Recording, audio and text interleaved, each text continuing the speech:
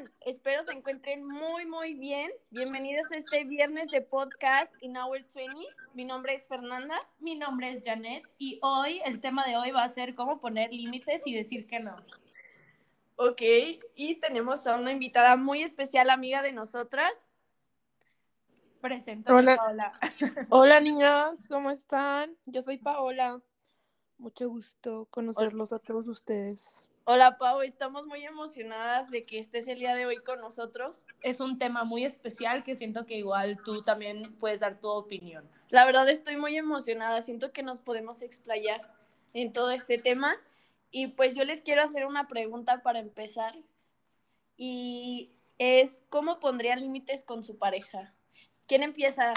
No, vas, Paola, la invitada siempre empieza. Paola, tú vas. Pues creo que es un tema que vivimos, pues las personas que hemos tenido pareja o que tenemos en este momento todos los días. Creo que es uno de los factores que define la relación y cómo va a ir desarrollándose. Para empezar, yo pienso que las relaciones se deben de estar basadas en el respeto. Sí. Y mientras no pongamos límites con nosotros mismos y con los demás, no vamos a tener ese respeto ni con tu pareja, ni con los demás, ni contigo misma. Yo también pienso que hay que empezar poniendo límites con nosotros en nuestro hogar, en nuestro interior y también incluso en nuestros pensamientos, porque hay veces en que nos podemos hacer una telenovela impresionante sobre nuestra pareja de qué está haciendo un viernes en la noche y capaz, no sé, nuestra pareja está literal viendo un partido de fútbol y ya te imaginaste que está con otra niña o no sé. Sí, yo digo como empezar a... Si no te puedes respetar a ti mismo, como alguien te puede respetar, ¿sabes? O sea, primero es como tú y luego ya las demás. Porque si no te pones límites, y si no pones límites, yo siento que la gente pone una perspectiva diferente sobre ti, ¿sabes? Como de que, ay, yo no le voy a tener el respeto si ella no se da el respeto que se merece con amor propio, desde el amor propio. Sí. Las personas te ven como tú te ves, literalmente. Sí. Exactamente. Y pues, no sé, díganme un ejemplo de cómo pondrían límites. Bueno, yo siempre, no sé, porque siempre me pasa que empezando, yo creo que andar quedando o hablando con un niño, o sea, como que me ven como que siempre estoy disponible, ¿sabes? Uh-huh. Porque estoy tan emocionada de empezar a hablar con un niño o empezar a salir con un niño, digo que sí a todo, ¿sabes? Uh-huh. Entonces creo que no decir que no a todo que te inviten, pero también poner tus límites o ir con tus amigas a como la primera, o sea, no primera cita, pero la primera salida con él, o empezar a... No darte tu espacio. Sí, dar espacio para que ellos también digan de que, wow, ella hace sus cosas y yo tengo mis cosas y ella también hace sus cosas, no como de que empezar 24/7 con tu pareja, ¿sabes? Sí. Y yo creo que es súper importante crear un balance. Sí. Uh-huh, sí, claro. Y que él respete tu tiempo como si fuera el de él. Pero desde el principio, o sea... Sí, porque si no, desde el principio, ya después, así van a seguir toda la relación. Pero ¿saben qué? Pienso que también tiene que ver mucho en la etapa del enamoramiento, porque cuando estamos en esa etapa... De la emoción. Ajá, de la emoción, no somos capaces de ver los defectos de los demás. Entonces es más difícil poner límites hacia nosotros, ¿sabes? Porque, por ejemplo, si estamos enamorados, es como de que siempre queremos estar pegados a esa persona, siempre queremos pasar tiempo con ella y como que perdemos nuestra individualidad y a veces incluso nuestra esencia. Entonces hay que cuidar como... Sí, te pierdes. Ajá. Cuidar esa parte. Sí, exacto. Tenemos que estar conscientes desde el principio y como de lo que estábamos hablando, literalmente poner límites en nuestro comportamiento y su comportamiento de mi pareja conmigo. O sea, él tiene que saber lo que yo permito y lo que no permito desde el principio, porque ya después es muy difícil. Sí, exacto. En lo personal, yo siento que lo que me ha fallado, o sea, si identifico el límite que yo debo de poner, es que no he puesto límites con mi pasado. Porque siempre que inicio una relación, es como de que sigo arrastrando como todo lo que me pasó con la otra persona y sigo comparando. Como con tu ex, ¿no? Ajá, con mi ex. Y es como de que no sé, no dejo vivir ni dejo vivir mi vida porque no me estoy poniendo límites con mis pensamientos, con mis acciones, porque sigo viviendo en algo. Sigues viviendo en el pasado. Sí. Entonces sacas, o sea, todas tus inseguridades de la relación pasada, la arrastras a la nueva relación. Ay, es horrible, es horrible.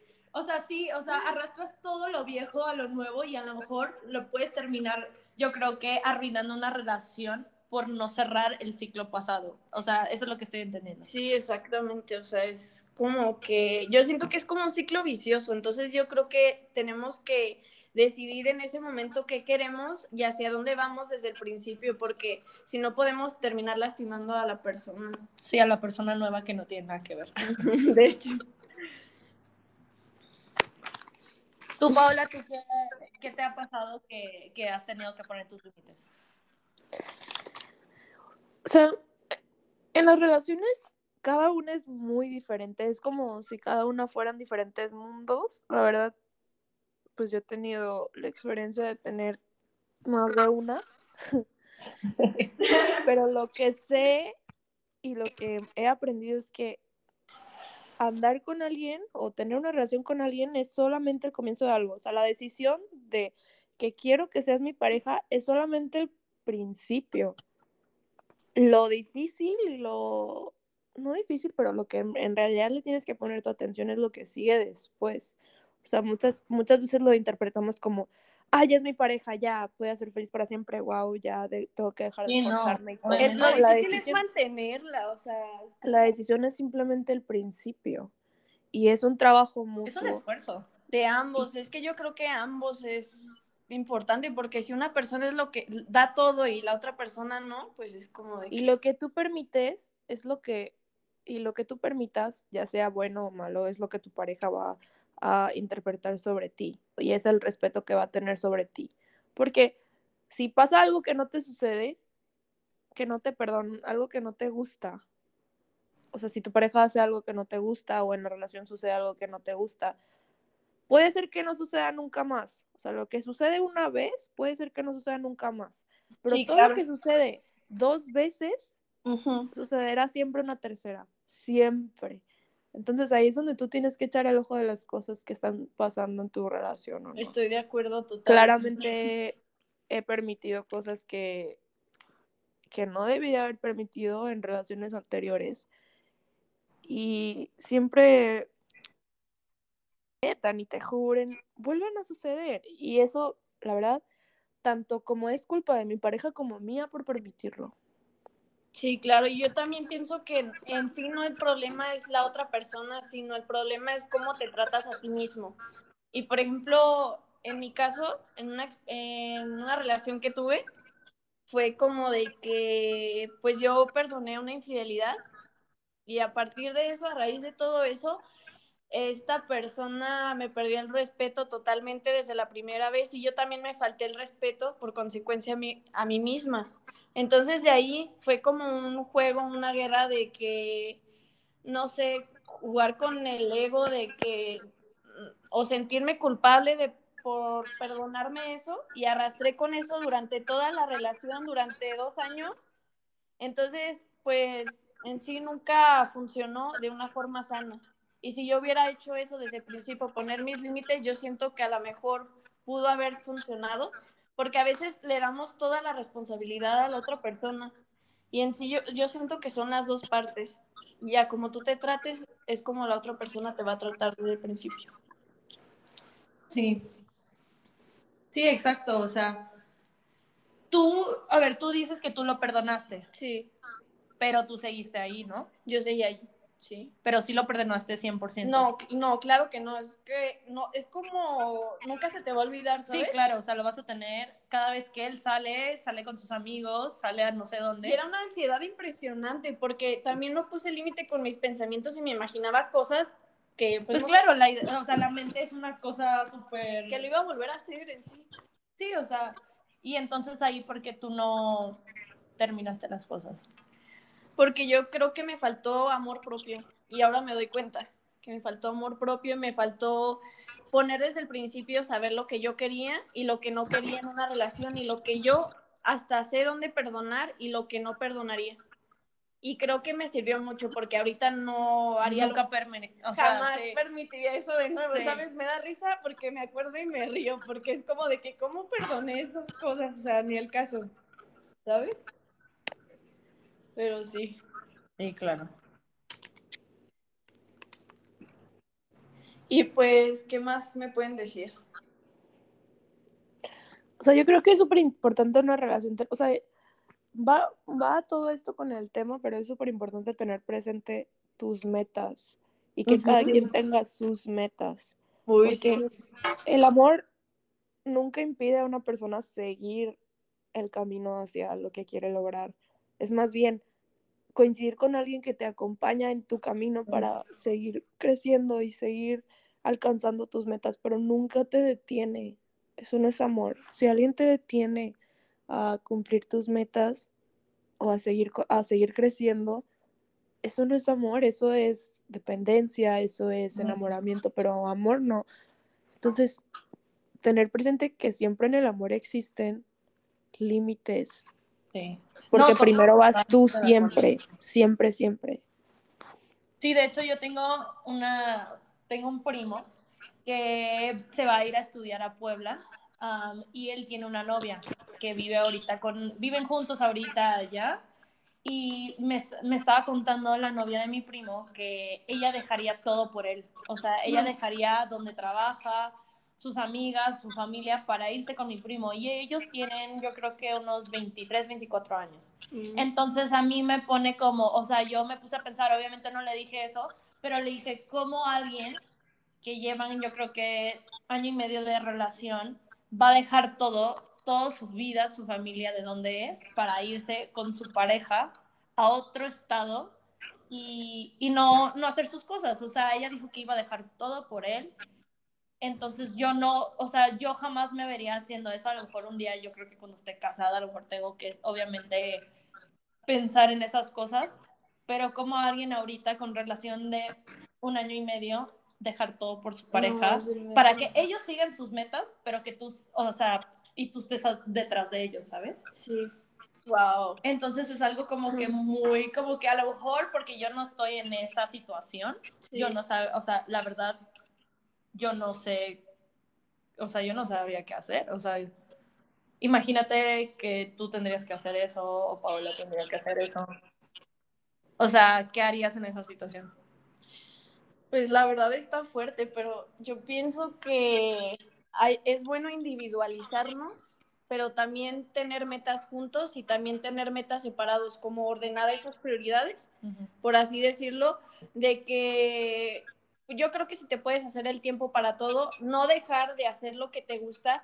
Sin embargo, ciertas cosas como de que, no sé, mi meta es graduarme como médico. Y yo sé que es una carrera en la que demanda mucho tiempo y la que demanda pues muchísimas cosas en sí, o sea, mi vida social, todo. Pero, por ejemplo, yo creo que si todos tenemos ese interés en esa persona, yo me puedo organizar para tener un tiempo para mis amigos, para mi pareja.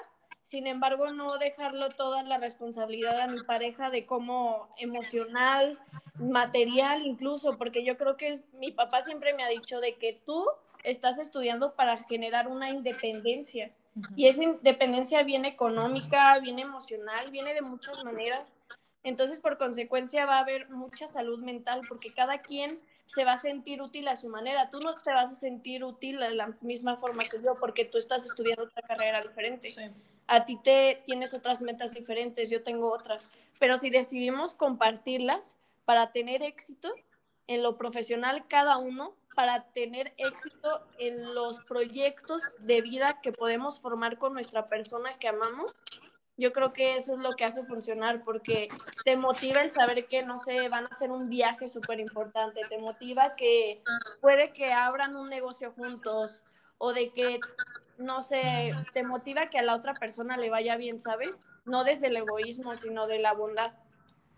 No sé qué opinen ustedes al respecto. Pauchis. Claro, o sea, estoy súper con lo que dices y a fin de cuentas la percepción de los demás hacia ti es la que tú les vas a mostrar. Y pues siempre hay que estar bien conscientes de lo que queremos y de lo que no queremos. Y la manera de comunicarlo también es importante. O sea, la manera en la que comunicas las cosas también se me hace un factor súper importante a la hora de poner los límites. Entonces hay que cuidar mucho cómo comunicamos lo que queremos y lo que no, para que las demás personas lo perciban de la manera correcta también. Y estoy de acuerdo, porque, por ejemplo, como el tono de voz que utilizas puede cambiar el sentido total de la palabra. Por ejemplo, si tú le dices a alguien, no sé, estás con un amigo o así de que, oye, por favor, ¿podrías lavar los trastes? A que digas, ay, no manches, ¿por qué no has lavado los trastes? ¿Qué te pasa? Y no sé qué. Yo creo que esa forma de comunicación es lo que hace que la otra persona lo reciba, sin dañarlo emocionalmente, ya que tú estás hablando sobre, a partir de una herida emocional, tienes que hablar desde ti mismo y con respeto para que la otra persona lo perciba de una forma positiva, ¿sabes? Y que a la siguiente esa persona lo haga inconscientemente.